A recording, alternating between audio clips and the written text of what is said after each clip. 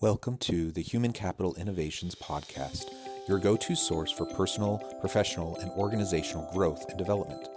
We hope you tune in often for all things people management, organizational development and change, organizational leadership, and social impact related.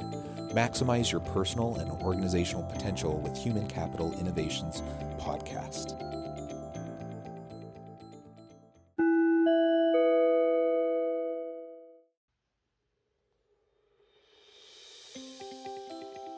Welcome to the Human Capital Innovations Podcast.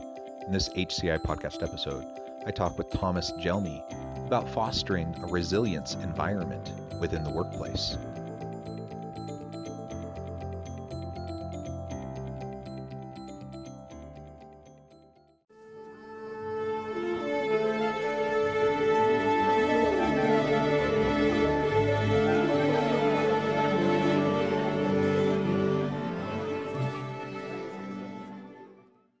Thomas Gelmi, welcome back to the Human Capital Innovations Podcast. Thank you, John. My pleasure to be here. Yeah, it really is great to have you back. We had a great discussion. What was it? Several weeks ago. A few weeks. Yeah, and I'm excited to continue the conversation. Today, we're going to be focusing on fostering a resilience environment within the workplace, looking at both, from the leader standpoint of how leaders can foster resilience within themselves and their own approach, but how they can also model that for their people and then create an environment where their people can be more resilient to respond to those challenging pressures that, are all around them. And I think this is probably as important of a topic as it's ever been. It's always been important, but given the current environment, the current pandemic situation, and the difficulties that everyone's been facing, I think resilience is key. We all need to have a good, healthy dose of grit and determination and just the ability to roll with the punches and to move beyond the challenges and the difficulties that we all face. As we get started, I just wanted to share Thomas's bio with everybody. For almost 2 decades, Thomas Gelmi has been an executive coach, facilitator, and sparring partner supporting leaders and teams in their development at various levels and in numerous industries. He focuses on developing personal and interpersonal competence in leadership, teamwork, and customer contact. For his practice, he draws on an extraordinary biography with exciting milestones, including a 7-year employment at former Swissair, in the worldwide leadership and training of cabin crew, and in a contact with international customers at 30,000 feet. He experienced firsthand how important a high level of personal and interpersonal competence is for effective human interaction. Additionally, he has many years of professional experience in various management positions and as a team leader and trained caregiver in accident and other extreme situations. Based in Switzerland with a home near Zurich, Thomas works with people all across Europe and regularly in North America, Africa, Asia, and Australia. His clients include global corporations as well as SMEs and private individuals. Again, it is a real pleasure to have you back. I really appreciated all the insights you brought to the table last time. And I think today we're going to have some great conversation around resilience. Anything else you would like to add, Thomas, before we dive on in? No, not really. That was very comprehensive as an introduction. So let's kick it off and let's talk. Okay, cool. So let's start with your understanding, your framing of resilience, why it's important, from a human perspective, but also the business case for resilience. Why do we need to foster this within our teams? Yeah. All right. Well, I might want to, start off with the definition of resilience. What is it? What are we talking about? The term itself has its origin in physics, and it describes the ability of a substance or material, to bounce elastically out under pressure, and then be elastic under pressure and then bounce back into its original state without any damage. So to give you an example with my aviation background, a Boeing 747, the big jumbo jets, the wingtips of such a huge airplane can elastically be moved up and down several meters without breaking and without even causing structural damage. So that may be a comforting thought for all of those listeners or viewers who are afraid of flying. Planes are made for that.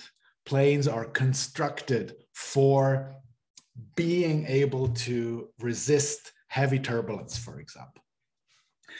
And then over time, and especially in recent years, resilience has also been a term that has been increasingly often used in psychology and in terms of human beings, a person's, and individuals' ability to be elastic under pressure and not break, not burn out,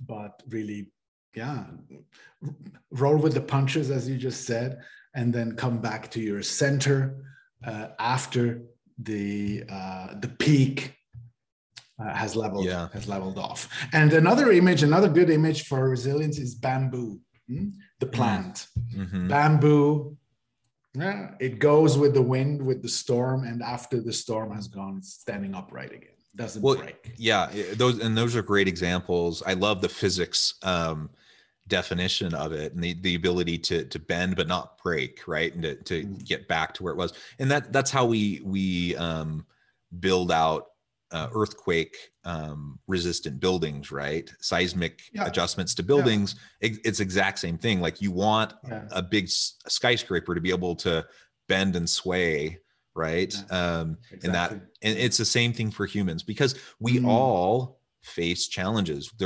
We all have our own turmoil, our own personal earthquakes, our own high winds or hurricanes in our lives. And we need to be able to bend without breaking. We need to be able to roll with the punches. We need to be able to bounce back. Exactly. Yeah. And, I'm sure you've heard this before, and probably everybody has heard it before. Growth and development happens outside the comfort zone, right? Fair enough. We have to leave our comfort zone, make new experiences in order for us to grow. Yeah, absolutely. The problem is, recently, especially since this global pandemic has started, for many people in organizations, being outside the comfort zone has become the new normal, has become a plateau rather than a peak every now and then, a peak where you're a bit more stressed and you have an increased workload, which levels off again, has become a plateau for many. Increasing workload, but of course also other aspects that have an influence on well-being, et cetera, et cetera. And that's why developing this resilience, the ability to cope with any adversity, has become so much more important. And another word for it is also the window of tolerance. So your own individual window of tolerance. We all have it. And it can be more narrow, or it can be wider, this window of tolerance. And it can also be a bit volatile throughout the day, right? Depending on our mood, et cetera, and other aspects. It can be more narrow or wider. And it can, by building resilience, be widened, right? Can be made wider, increased. Yeah, I really like that. So let me play devil's advocate for a moment. What I'm about to say is not at all what I think or believe, but if I'm playing devil's advocate and I'm a money focused organization, bottom line focused, I want to make more money, and I hear about this topic of resilience, and I think about everything that our employees are dealing with. There's a certain mindset that I could challenge that, and I could say, well, who cares? Like if it's happening in their personal life, that's not my business. My business is when you come to work, check your emotions, check your personal life, all your own stuff, check it at the door, come and be quote unquote professional, do your job. And if you can't do it, I'm going to get rid of you. I'm going to find someone else who can do it. And we're not going to have to deal with all that stuff. How would you respond to that? Well, I would say it all depends on what you want and what your goals are. With such a hire and fire mentality where humans are really only seen as human resources, emphasizing resources or instruments that do the job and they're being paid for, period. And all the rest doesn't interest me. I just want to make profit. If that's the approach and that's the goal, and you're willing to pay the price, which is usually high turnover of headcount, you can be profitable like that. Unfortunately, it is possible, right? But there's a price to pay. If you're willing to pay that price, you can go freestyle. If you care for human beings and you also see a certain social responsibility as an entrepreneur, as an organization, to care for your people to some extent, at least, to provide healthy workplace conditions, to also understand that health-related mistakes in the workplace, health-related absences in the workplace also have their cost and also have an impact on profitability, end of the day. Then you might want to apply a different approach. Yeah. And of course, it's also maybe one thing to add, it's also culturally different, right? Not every nation, not every culture has the same social safety net, so to speak, right? Right. And that's certainly an aspect that also comes into play. Yeah, those are great points. And you're correct. It is possible to have a profitable business where you have that mentality towards your people. But it's also not mutually exclusive to either focus on your people and value them as whole human beings in their whole experience, and create a good, healthy environment. It's not like we have to choose between that or profits.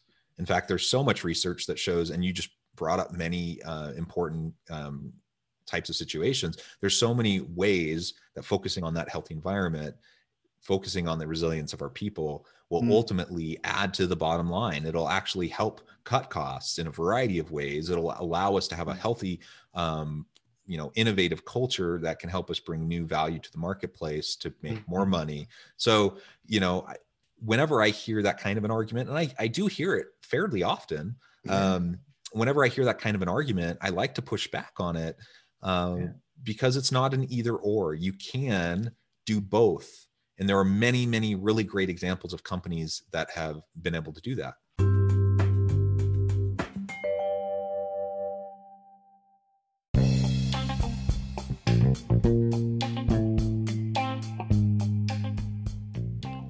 I'm excited to announce the publication of my new book from HCI Press, The Alchemy of Truly Remarkable Leadership: Ordinary, Everyday Actions That Produce Extraordinary Results. Consider how the nature of work has shifted over the past 50 years. With increased globalization, rapid technological advancement, and the shift in economic composition, the average job of today looks very different than the average job of 50 years ago. What will the jobs and organizations of tomorrow look like? Moreover, what does this all mean for organizational leaders? What are the core competencies and capabilities of organizations and their leadership that are prepared for continued disruption and geopolitical and socioeconomic shifts? Regardless of what the future holds, increasingly, leaders need to be socially minded, data-driven, decisive, champions of talent, and disruptors of the traditional notions of leadership, teams, organizations, and work. The Alchemy of Truly Remarkable Leadership will help you to explore your own leadership competencies and capabilities and consider ways to apply and implement them into your workplace and personal life.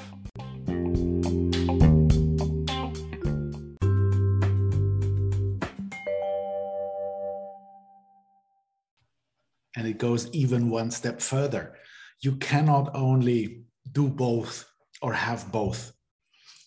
You can even be more profitable by caring more for your people. Absolutely. Now, this may sound counterintuitive for some people, but look, if you want people just to do the job and to do what they're being told, fair enough. You can be successful. But in markets where products and services become increasingly comparable, what makes the difference in the end? When product A, B, and Z are all more or less the same, there might be a slight difference in price, but then what makes the difference? It's the people. It's the people that make the difference. And now we're touching on customer orientation, customer focus, customer satisfaction. And of course, every entrepreneur will tell you, yes, customer comes first. Customer is in the center of our attention and everything we do. Forgetting that customer focus begins way, way earlier inside the organization. To quote Richard Branson, the customer doesn't come first. Your employees come first. Because if you take good care of your employees, they will take care of your customers. Automatically, you won't even have to do anything or tell them to do it. They will do what is necessary because they want to do it, because they feel like this is important and this is in the best interest of the organization, that I now go this extra mile for our customer because I want to do it. And it may not even feel like work, because I'm so intrinsically motivated and I have a purpose. Now, I take this Branson quote even one step further, and I say, as a leader, customer doesn't come first. Employees don't come first. You come first. In terms of self-care, building your own resilience, making sure you yourself are balanced, well-balanced, and in a good place, in and with yourself. Because then and only then, you can operate from a secure base and you can really, really be there for your people, inspire them, give them purpose, be visionary, support them in need if needed. Yeah. And then the chain of events goes on. So you come first as a leader, then you can be there for your people, and then your people will be there for your customers. Yeah, it's absolutely all connected, right? It is. And it's a rather silly notion to think we can just be customer focused without focusing on the health and of the physical and emotional health of our leaders and the people within the organization. Yeah. That requires a dynamic culture of learning and growth, of health and inclusivity, where everyone can bring their whole authentic self to the workplace and know that they're going to be supported, even if it's with something that has nothing to do with work, just whatever the stuff they're dealing with in life. They know that when they come to work, a place where they're spending the majority of their life, that they have genuine leaders who care about them, authentically care about them, and are going to be there to support them and help them to be their best selves. So again, it starts with the leader, absolutely. And then it moves to taking really good care of your employees, having that positive employee experience. And the research is so crystal clear on this, that when you have, better employee experience, employee engagement, employee satisfaction, it leads to more customer loyalty, customer satisfaction, and customer integration. There's so much research on this, it's not even a question. And so, we need to make sure that we're focusing on it in that way. And when we do that, it's going to be a win-win-win all the way across the board. Yeah. There's even a shorter quote by, I don't remember his name because it's a Japanese name. It's difficult to pronounce, but he's the founder of Kyocera Mita. Kyocera, a huge producer of copy machines, fax machines, etc. in the past, and now other product portfolio. But he said, along the lines of Branson, he says, if you want eggs, you have to take care of the hen. If you bully the hen, it won't work out well. So simple, right? So simple. And yeah, it it is sounds simple. so obvious and simple, right? It's simple, but apparently not easy for many. Well, and it's not easy because of all the complexities of human nature and organizational cultures and tradition that's working against us doing that. And so if we can just shift our mindset towards investing in our people, investing in ourselves, investing in our people, taking care of the hen, like you just said, then great things can and will happen. No, it's not always going to work out perfectly. And there are going to be times where you're going to have people you need to discipline or you need to let go. That happens. That happens in every organization. But it's a fundamentally different kind of situation when we consistently are trying to support our people. And one thing I try to remind leaders, executives, even students in the classroom when I'm teaching, I try to remind them that turnover costs exist whether someone chooses to leave or whether you kick them out the door. So whether it's voluntary or involuntary turnover, it impacts the organization, and there's a toll to be paid. There are costs involved, and now, assuming you're getting rid of someone because they weren't working out, now there's certainly costs for keeping them around, but when they're leaving, there's still costs, and you still have to find a new person that can fit with the team and get them spun up so that they're performing at a high level. And so the reason I bring this up is because it speaks to the importance of the investment in our people. Some organizations, their tendency is, kind of have like a no tolerance policy. You mess up, you're out, or maybe you get one chance. And then once you mess up more than once, you're out. Again, can you function that way? Can companies be profitable that way? Yes, but there's going to be a lot of costs involved with that. But if you can create an environment where you're continually learning together, where you're coaching and you're mentoring and you're trying to help the individual on your team who's maybe underperforming, helping them to set goals, getting, upskilled and trained, and doing other things so that they can become a high performer, that's way better for the organization if you can do that. Yeah. Absolutely true. And it goes even further. It goes even beyond just these, the costs, the obvious costs that are involved that you just mentioned. It also has a lot to do with employer branding. In times when many organizations are having difficulties finding the right people, finding good people in the job market, or in the labor market. How you treat people while they're on board has a direct impact on the image you have, because people talk. And nowadays we also have various platforms that measure employee satisfaction, where employees can put up their comments, and before you apply, you can check out the platform and get to know a little bit what the culture is like in this organization, et cetera, et cetera. So this has also become much more transparent. So finding and binding the right people has become a challenge for many, and how you treat them is of course impacting this directly. Also, how, for example, you treat people when you have to lay them off, right? How you treat them. And so there's much more than just these costs of transition involved. Yeah, absolutely.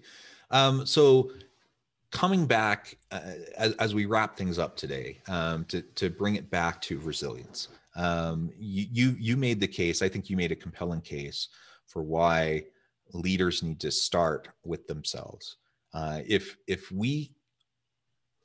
If our people look to us as they do, they look to us and they see us really bending under the pressure of anxieties, stresses related to the business or anything in life, and we're not managing it, handling it in a productive way. Maybe we're As snapping. leaders, you mean we as leaders? We as leaders, yeah.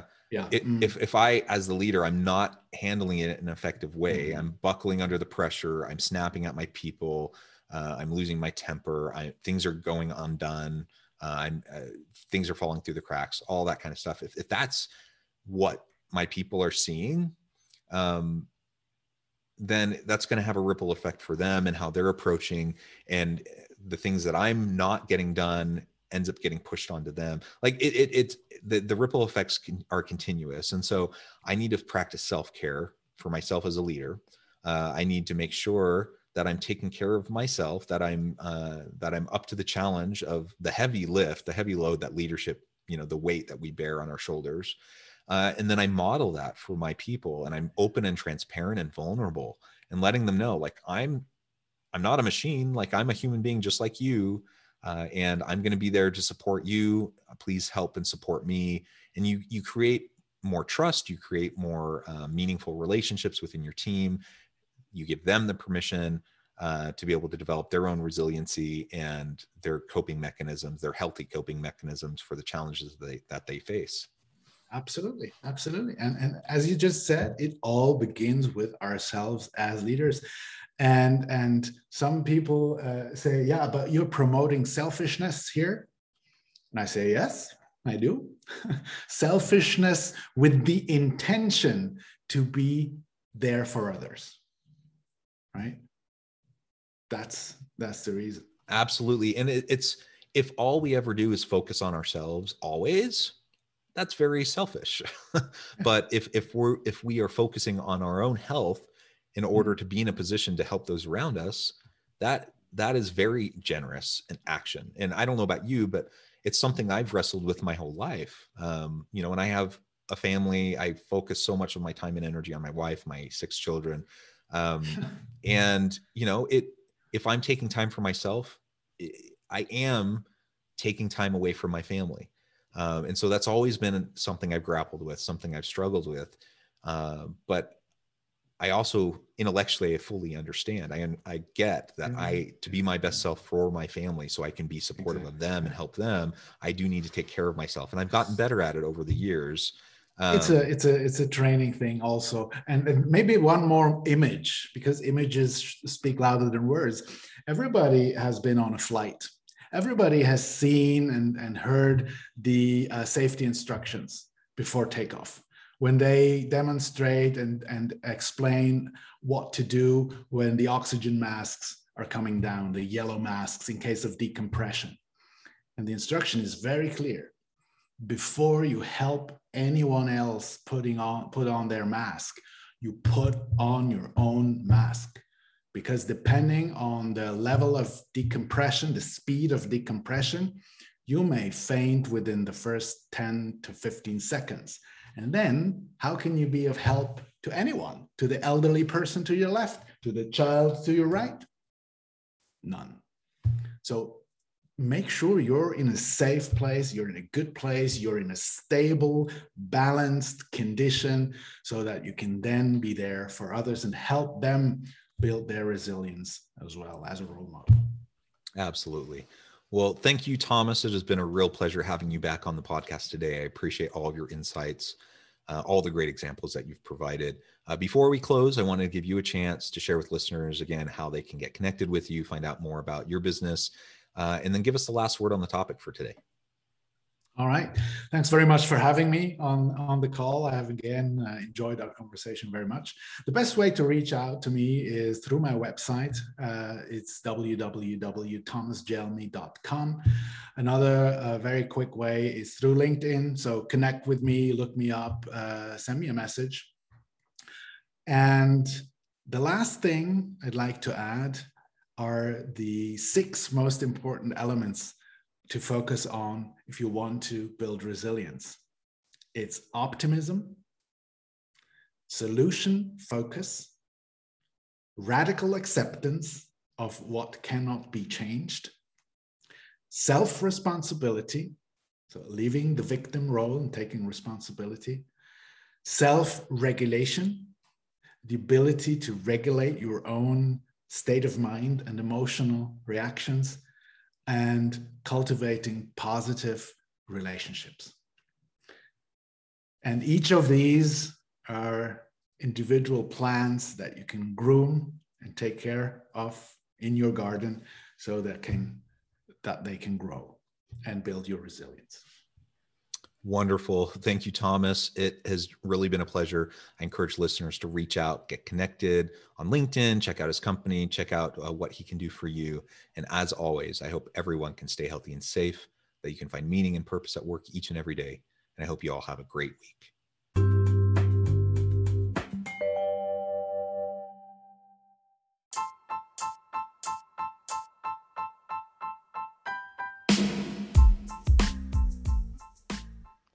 We are excited about the launch of HCI's new magazine, Human Capital Leadership. Human Capital Leadership is a free, interactive e-magazine designed to help individuals, leaders, and organizations find innovative approaches to maximize their human capital potential.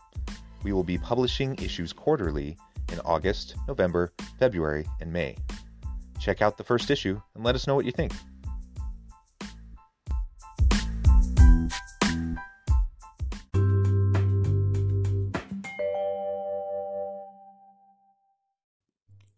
Thanks again for joining us for this episode of the Human Capital Innovations Podcast. I hope you stay healthy and safe and that you have a great week.